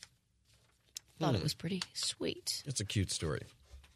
Somebody said Wet My Beak is from The Godfather, or Godfather 2. I don't remember. It might have been in there, but is that what it's from? Was that the first time anyone said it? No, I think everybody says it, right? Not everyone. I'll say it, Josh. I'll say it. Thank you. Use it. I'll use it. All right. The Denver police have put out a warrant for arrest for a YouTuber for making a video of him speeding from Colorado Springs to Denver, a drive that normally takes about an hour or longer. And he did it in 20 minutes, traveling over 45 miles an hour past the speed limit, weaving between cars, going off onto the shoulder and back onto it. This is on a motorcycle, by the way. I mean, he's a YouTuber. He posted the video for all to see. And as you can see here, it even says who he is. It says exactly who he is. It's posted it on his thing. He's weaving in between cars at I hate this. breakneck speeds. It's dangerous, but it's kind of You ever had a motorcycle do that to you on these highways? It's crazy. Yeah. They say he posted it to his own personal YouTube channel. I presume he did this for YouTube. He's wanted on charges of menacing, speed contest, reckless endangerment, reckless driving, speeding 40 miles over the speed limit, engaging in an exhibition of speed. Yeah. Which I guess is what is that? A thing. And he didn't have license plates on the motorcycle either. Oh, the easiest thing he could have done. The easiest thing he could have done. My question is, I mean, they know it's him, right? He said he posted a video saying, "I'm doing this," but they can't just go get him. Yeah, right. It's just the warrant's out. We're looking for him because this happened in September, so it's January now. What's the fastest you've ever gone in a car? A regular car, not like on a track. Not like I'm sure you've done a Hey Heidi. Not a Hey Heidi. Okay. Well, what's the fastest on the track? Yeah. 126. Wow. On a curve, like on the it was NASCAR? the straightaway, but it was the over at Gateway. Were you a passenger? No. You were driving? Yeah, they used to be able to do it. I don't know if you still can or not. The Richard Petty driving experience. You had your teacher was either in front or in back of you. I don't remember, but you have to do the whole lesson or whatever, and then you're on the track and they kind of see how well you can do, and I got up to 126. You got to speed around the turn, right? Because the angle, people want to slow down, but then you fall to the bottom. You got to speed up. The car falls off the track. Yeah. But it was pretty darn cool. Was it cool? Yeah, really cool. I feel like I'd spin out or something. I mean, you get a whole new appreciation for drivers to do it for that long and to hold that steering wheel so tight. And then, I wasn't even, switching paint. Yeah, that's right. Yeah. Where'd that phrase come from? Did they put you in the helmet and the whole jumpsuit? Absolutely. They do that even if you do the go-karts over there. And you have to kind of sit through. And those go-karts go pretty fast. It's pretty fun. That's more my speed. Yeah. I don't like going fast. It just makes me uncomfortable. I do. Yeah, I know you do. I've driven to remotes with you, and you've gotten there 20 minutes before I have. Apparently, Don Fanucci in Godfather Part 2, when he's asking Vito Corleone to give him a piece of the action, asks that they should let him wet his beak a little bit. So, okay.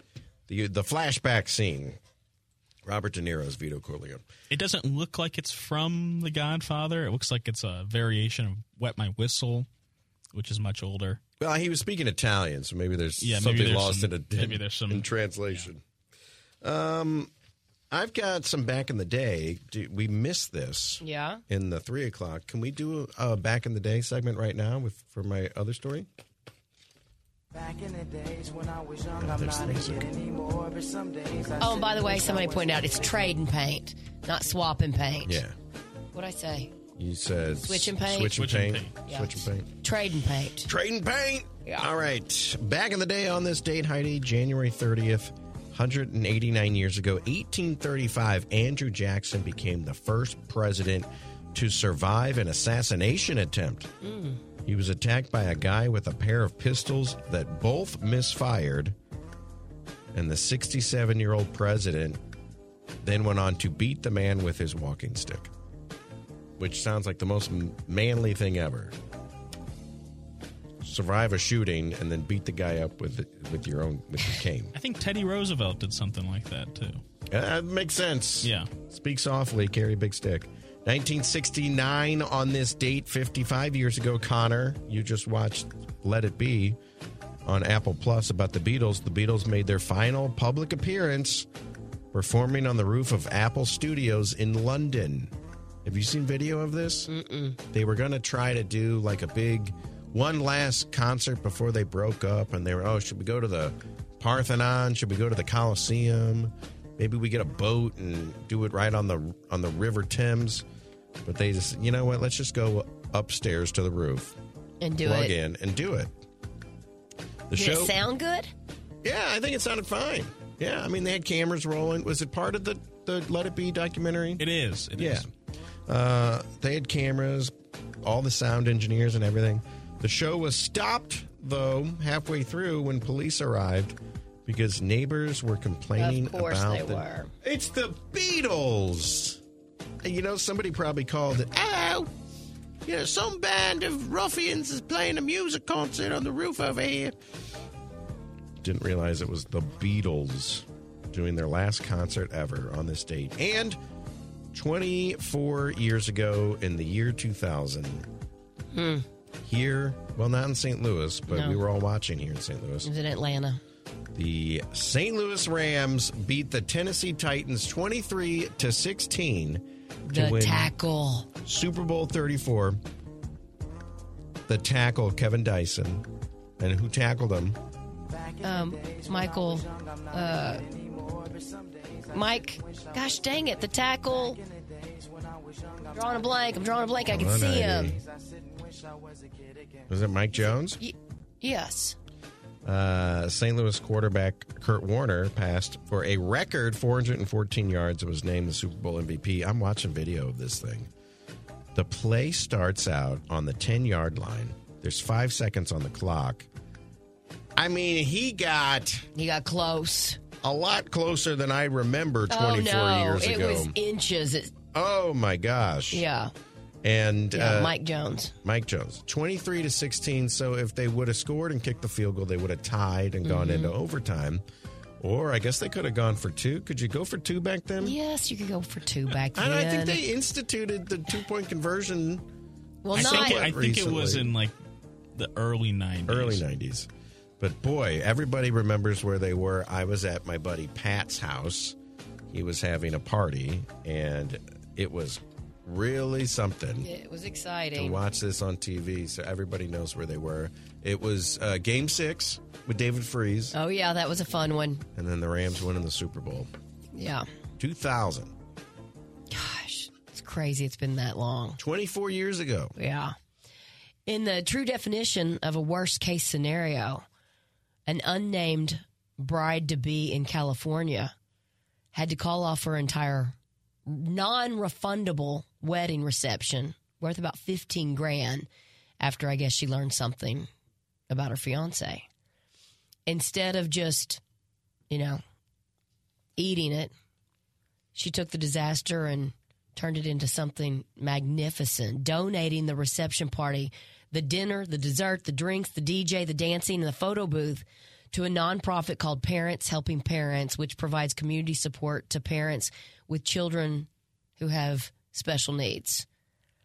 The organizers of the not-for-profit sent out invitations called Ball for All, had all the seats reserved within 48 hours of sending out the invitations. The bride detailed the party was to be for all the special needs folks from a 0 to 100, and just such a delightful gesture. The executive director said their joy and delight really told the story about how special and unique this event was. The moment the ballroom opened, we all filed into this beautiful candlelit room, tables draped in white linen. And she said in all of her years in the nonprofit sector, this has been the most rewarding aspect of just watching the decent human being, turn this awful experience into something fantastic. She said it was the best and most altruistic tendencies in people, and what a special gift it was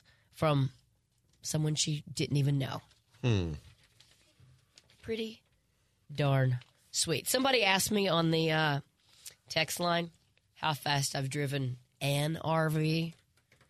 And, in Oklahoma, in certain places, the speed limit's 80. I don't know if you know that or not. I thought maybe in West Texas there was no speed limit at all. Oh, I don't know about that. True? Well, I don't know that I've been in West Texas. We've been to Austin in the RV, but I did have one of the smaller RVs at probably 80. This one... Was it shaking? No. With the dishes rattling in the... As long as the pavement is pretty smooth. This one a little bigger, maybe 72 or 73 for a short period of time if there's a lot of traffic, but I'm not driving this one. What if you took it out on the track? Yeah.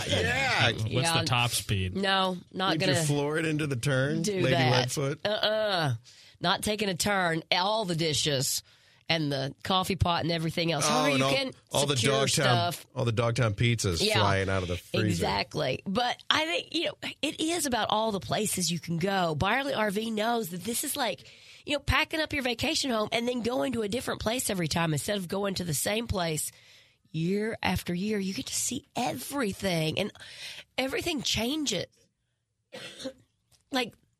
The topography. You go to upstate New York and the wildflowers are different. Byerly RV has been doing this for more than 70 years, 75 to be exact. And though some of the makes and models have changed quite a bit, what Byerly RV does is the same. They find you the perfect fit, the perfect thing for either you and your favorite human, you and your four-legged friend, or you and your entire family, because they have fifth wheels and travel trailers and travel vans and toy haulers and motor homes of all sizes, both diesel and gas. I mean, if you have never, stepped a foot in RVs these days, just get out there and see what they can pack into these. It is amazing. And when I was talking to friends about, because they were new friends, I'm like, what do you love the most about RV? And it's like having all of your stuff. And you know what else is nice?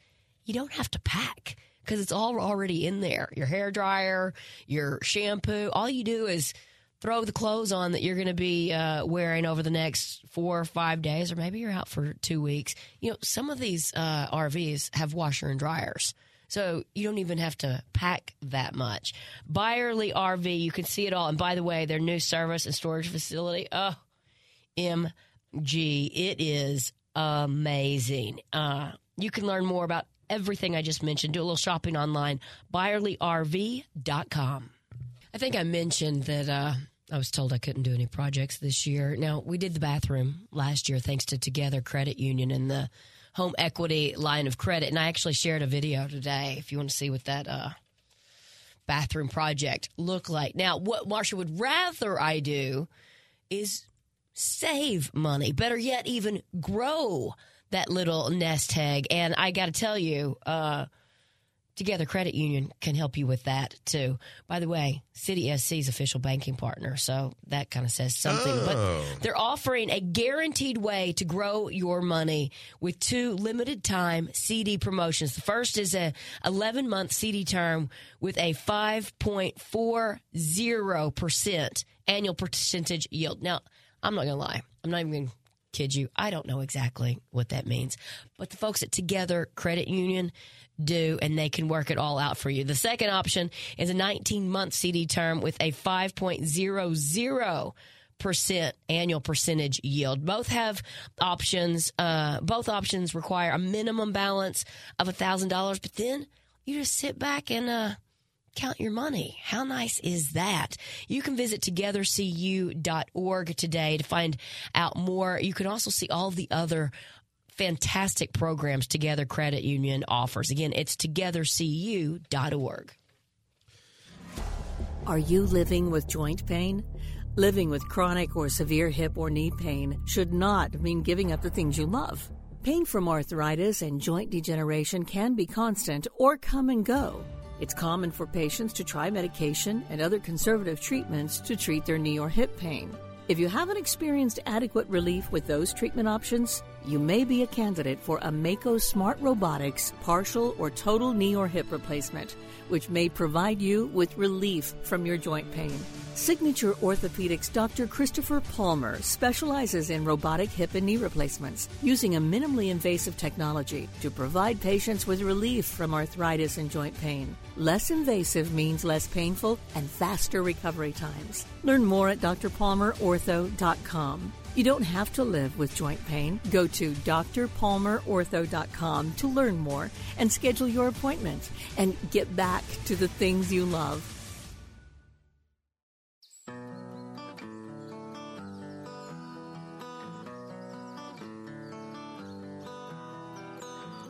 Let's talk a little entertainment news. Britney Spears apologized to anyone who was hurt by things she wrote in her memoir. Now, she didn't name that anyone, but then she did talk about how much she loves Justin Timberlake's new music.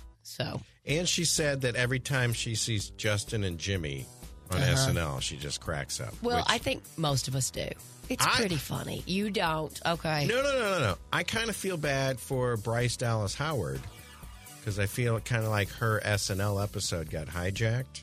That wasn't who did it. Dakota Johnson. Oh, okay. I'm sorry. Daughters of famous people. You're just lumping them all in one. For 500. I thought Dakota Johnson did a pretty good job, actually. Did she? Yeah. Yeah, but they did the Barry Gibb talk show. But that's really... Is that all they really did? They didn't shadow her. Good. Jason Bateman, Will Arnett, and Sean Hayes just signed a $100 million deal to take their Smart Less podcast to Sirius, which, you know what? Good for them. Boy. Kim Kardashian is producing and starring in a documentary series about Elizabeth Taylor for the BBC. The 3-part docuseries, tentatively titled Elizabeth Taylor, Rebel Superstar, will take viewers on the ride of Taylor's transformative journey from a child star to the highest-paid actress in the world and will provide a new angle to her story through never-before-heard audio tapes, interviews, and unseen TV footage. Now, Kim Kardashian is featured in the series because this is shocking to me. She was the person who conducted the last interview with her before Elizabeth Taylor died at the age of 79 on March 23rd, 2011. Why she was interviewing her, I have no idea. Right. She says she's known her for years, but I got suckered in on clickbait. They said Kim Kardashian in new Elizabeth Taylor. Oh, like starring in? Yeah, that is not playing Elizabeth Taylor, so everybody can relax. Yeah. At the AMAs 28 years ago this week, Garth Brooks won Artist of the Year, but rejected it. Backstage, he said the award should have gone to Hootie and the Blowfish. Oh. Yeah. No, I think Garth rightfully deserved it. And finally, a few celebrities celebrating a birthday today. Christian Bale is 50. So is Olivia Colman, which kind of blows my mind. Phil Collins is 73. Vanessa Redgrave is 87. And Gene Hackman is 94. That's your evening entertainment report here on the Big 550 KTRS. Didn't you say Gene Hackman lives out in New Mexico? Santa Fe. Yeah, I think he was taking art classes with Karen Foss at one point. How about that? Pretty cool. Hey, I can't tell. Is that Gene Hackman over there? I can't tell. Blues play tonight, and I hate sports stats. Mm-hmm. Like, it's always something like, the youngest shortstop to ever hit a double in the month of September when it's partly cloudy outside. These are sports stats. But here's one that I really am kind of digging. Mm-hmm. The last 4 Blues games have all ended in a 4-3 score. Kind of crazy. Blues winning all 4 of them. And it's the record. And they have a chance to extend the record tonight. Martin Kilcoyne is rinkside. And what are you thinking? We're playing the Blue Jackets. You think we could beat them 4-3 tonight? I don't want to say anything that I'll regret later, but Josh, I agree with you. Ah. Okay, don't clip that off. Don't clip that off. Oh, yeah, please explain. Thanks for calling, Martin. I think there are too many stats, and it's true. It's usually a dumb stat. That's the first hockey player to score a goal in the month when his mother was born, and wait, what's that kind of stat? I think they make them up. There's too many. It's easier just to look at wins and losses, and the Blues have won 5 in a row, which is really cool, right? 5 in a row. And then you look up and you're like, Edmonton, you jerks. They've won 16 in a row. Oh. So the Oilers have the current longest streak in the NHL, but the Blues are right behind them. And, yeah, it's sort of an anomaly, right, to win by the exact same score, 4 straight games, 4-3, and every game has been decided in the final minute because they had overtime for the last 3. The one before that wasn't overtime, but it was a goal in the final minute. So they've been playing sort of dramatic, thrilling hockey, winning in the final minute. So, yeah, this is a team that we'd kind of give it up on. And I love when teams say, for example, the Chiefs, they're saying, nobody believed in us. Everybody doubted us. No, I don't think everybody doubted the Kansas City Chiefs. I think when you have Patrick Mahomes, you're a Super Bowl contender every year. Is it the same as, in some of their better years? No, but the Blues can honestly say, hey, I think people gave up on us. And we would all have to say, yeah, you're right, we did. We pretty much gave up on us. And so now they won 5 in a row. They're in a playoff position. And really what the GM, Doug Armstrong, said at the beginning of the year, he basically said, we're not going to be great, but if it all goes well, we could battle for a playoff position. And that's kind of where they are right now, thanks to this winning streak. Now, Columbus is in last place. This is a game you should win. Probably a little concern. It's the final game before the All-Star break. A lot of these guys are going, to warmer climates. You just hope mentally, and we've all done it, that we're not already on vacation. Still got to play this game tonight. Mm-hmm. Let's talk about a different team in town. The Billikens, dead last in the A-10. Is this it for Travis Ford? Well, I think there's real concern right now. And I think if you're Travis Ford, you're concerned. Are you going to get fired? I think that's on the table for sure. I think going into the year, we didn't think they'd be very good or great, but nobody thought that they would be awful. And they've been awful, and they're giving up a lot of points. There's all these rumors. I don't know. The public schools, you can look up the contracts. A lot of stories out there about a huge buyout, that they'd have to buy Travis Ford out of his contract, write him a big check. SLU doesn't necessarily have the big, deep pockets some of these state schools do. Could that be a factor? But I think they're getting to the point where it's almost deciding itself. If you're this bad, and I don't know where the wins are going to come the rest of the way. You're sitting at 8-11 right now. 1-6 in the Atlantic 10. If you only win 1 or 2 more games, that's a really ugly final result. You could say, hey, he's only had one really bad year after he got here and turned it around. We were a 20-win team several years in a row. But I think the critics would even say, even when they were pretty good, they didn't win enough. Mm-hmm. They didn't win the conference. They didn't win a tournament game. They made it 1 year to the NCAA, and that was after a minor miracle winning the A-10 postseason tournament. So I think it's deciding itself. Chris May probably has no intention or didn't want to fire Travis Ford, but I think we're to the point where he may have no choice. Yeah.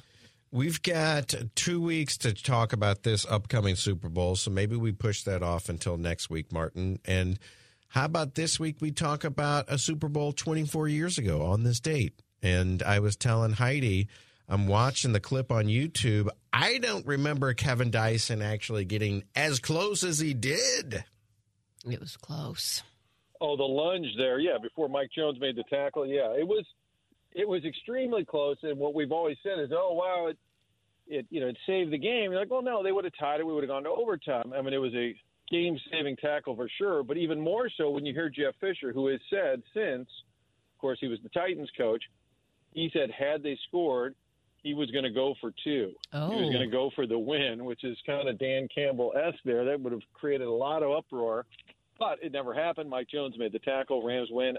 I can't believe it was 24 years ago. And 2 things non-related to the game that stand out is they only had 1 week. We had Coach Vermeil last week.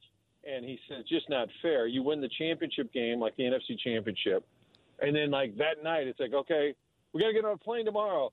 Who are we playing? Oh, we're playing the Titans. Okay, everybody pack their bags. Oh, is your family going? How many tickets? It was like, you really do need 2 weeks because you go into Championship Sunday. I bet Detroit Lions family members were starting to book flights, and you need a little time. But the other thing is the parade. I don't think it was the next. It might have been the next day. I need to look it up, but it was like immediate. I'm like, I was still in Atlanta. It was the next day. I didn't make it back in time. And they had the parade. Hey, they got off the plane. Let's have a parade. And now cities have figured it out. You wait 3-4 days and plan it out and give people a chance to be there. But the parade was historic, and people loved it. It was memorable as well. But I just think it's crazy that they did it the exact next day. That is kind of crazy. I don't think Trey Wingo was still in St. Louis covering that game, but you got to catch up with him on the Kilcoyne conversation. Yeah, and I know you know Trey from your days. I'm sure your careers at Channel 5 overlap. Mm-hmm. Trey, to be candid, gets let go by ESPN, but since then has got all these different ventures going on. And he's doing great. He lives in Hawaii half the year. Wow. Covers football, covers golf, seemingly. When we tape the interview, a lot of my interviews we do end up recording, just truth be told. And he said, hold on, I'm going to step outside. I'm in Maui right now. I'm at the Ritz having breakfast. Oh, and I said, okay, you know what? Blank you. Okay? Can you – okay, well, fine, pal. I was just at the Quick Trip in Maryland Heights putting air in my tire. Okay, so we're even. Yeah, hey, Martin, how come you're not in Hawaii right now at the Ritz? Because I'm not Trey Wingo, clearly. Yeah. So he had, and we had a fun conversation talking football. He really follows it closely.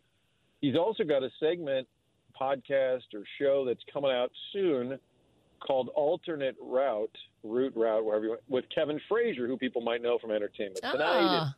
And he said it's all about things that happened, but what if they didn't? He said, so, for example, what if Trent Green doesn't get injured? Yeah. Does Kurt Warner ever happen? Is Trent Green the St. Louis quarterback for 10 years and the hero and all these different things? So I'm sure there's a million of these sportsisms we can think of that had only this happened or didn't happen. So that's one of the things he's got working on. Tonight on the show is Chris Pronger. That's coming up at 6 o'clock. Always entertaining, always sarcastic. He's selling his Canadian whiskey, which is with his brother. It's called Journey. And this interview only happened because I saw the display at Schnucks, and I sent him a text. I said, look at you bullying your way into the aisles at my neighborhood Schnucks. And he said, did you buy any? And I said, well, to be honest, I said it was 7:45 in the morning. And I said, you didn't want that look? Yeah, I said, people will talk. When's that stopped you? Mm-hmm. So then I had to go. Then I had to go back over the weekend, and I said, "Let's do the show." So entertaining conversation about when he was traded here, and then when he was traded away.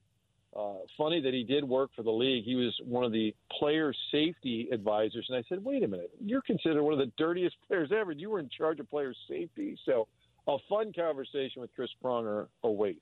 Well, I'll give you how about this scenario? What if things would have happened differently? Speaking of the Rams Super Bowl, what if they always talk about the hangover, Super Bowl loss hangover?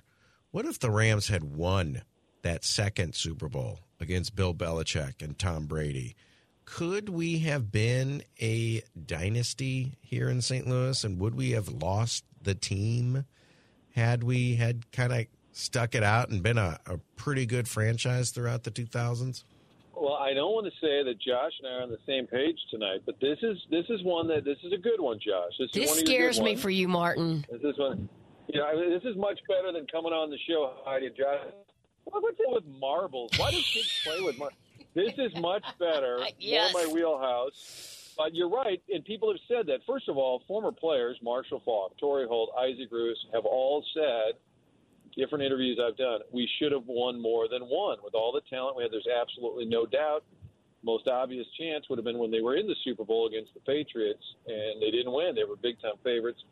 And a lot of people have said if you win there, there's less dysfunction in the building, because after that, Mike Martz, Charlie Army, Jay Zigman, all the power brokers stopped getting along, and things just sort of disintegrated after that loss.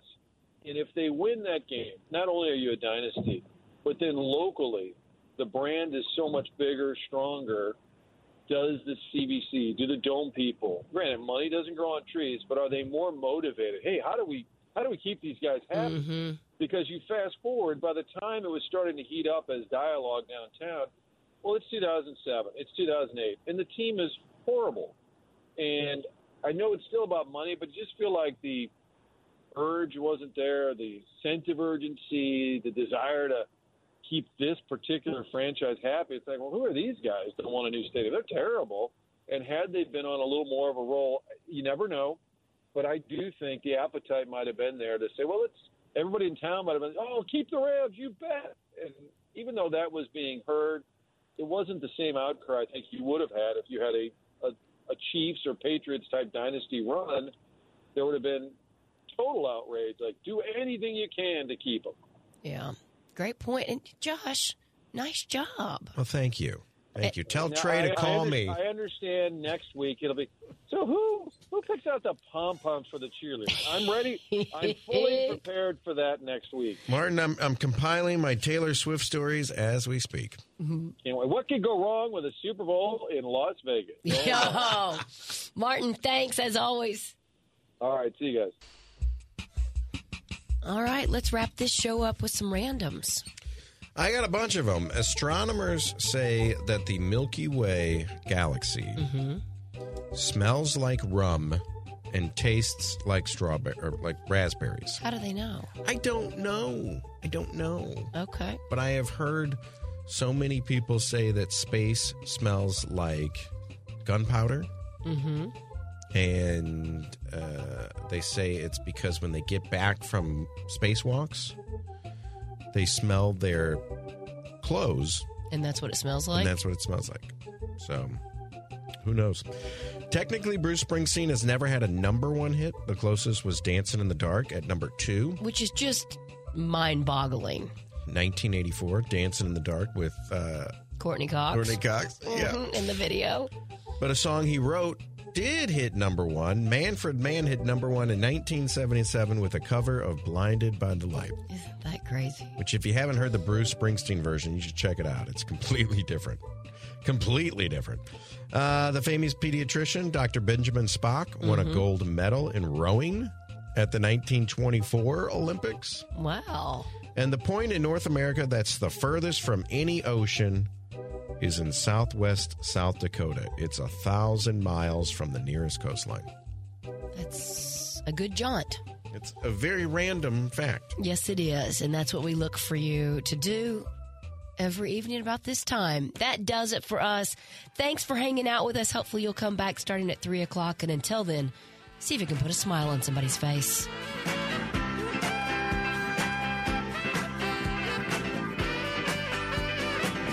Whatever gets you through the night.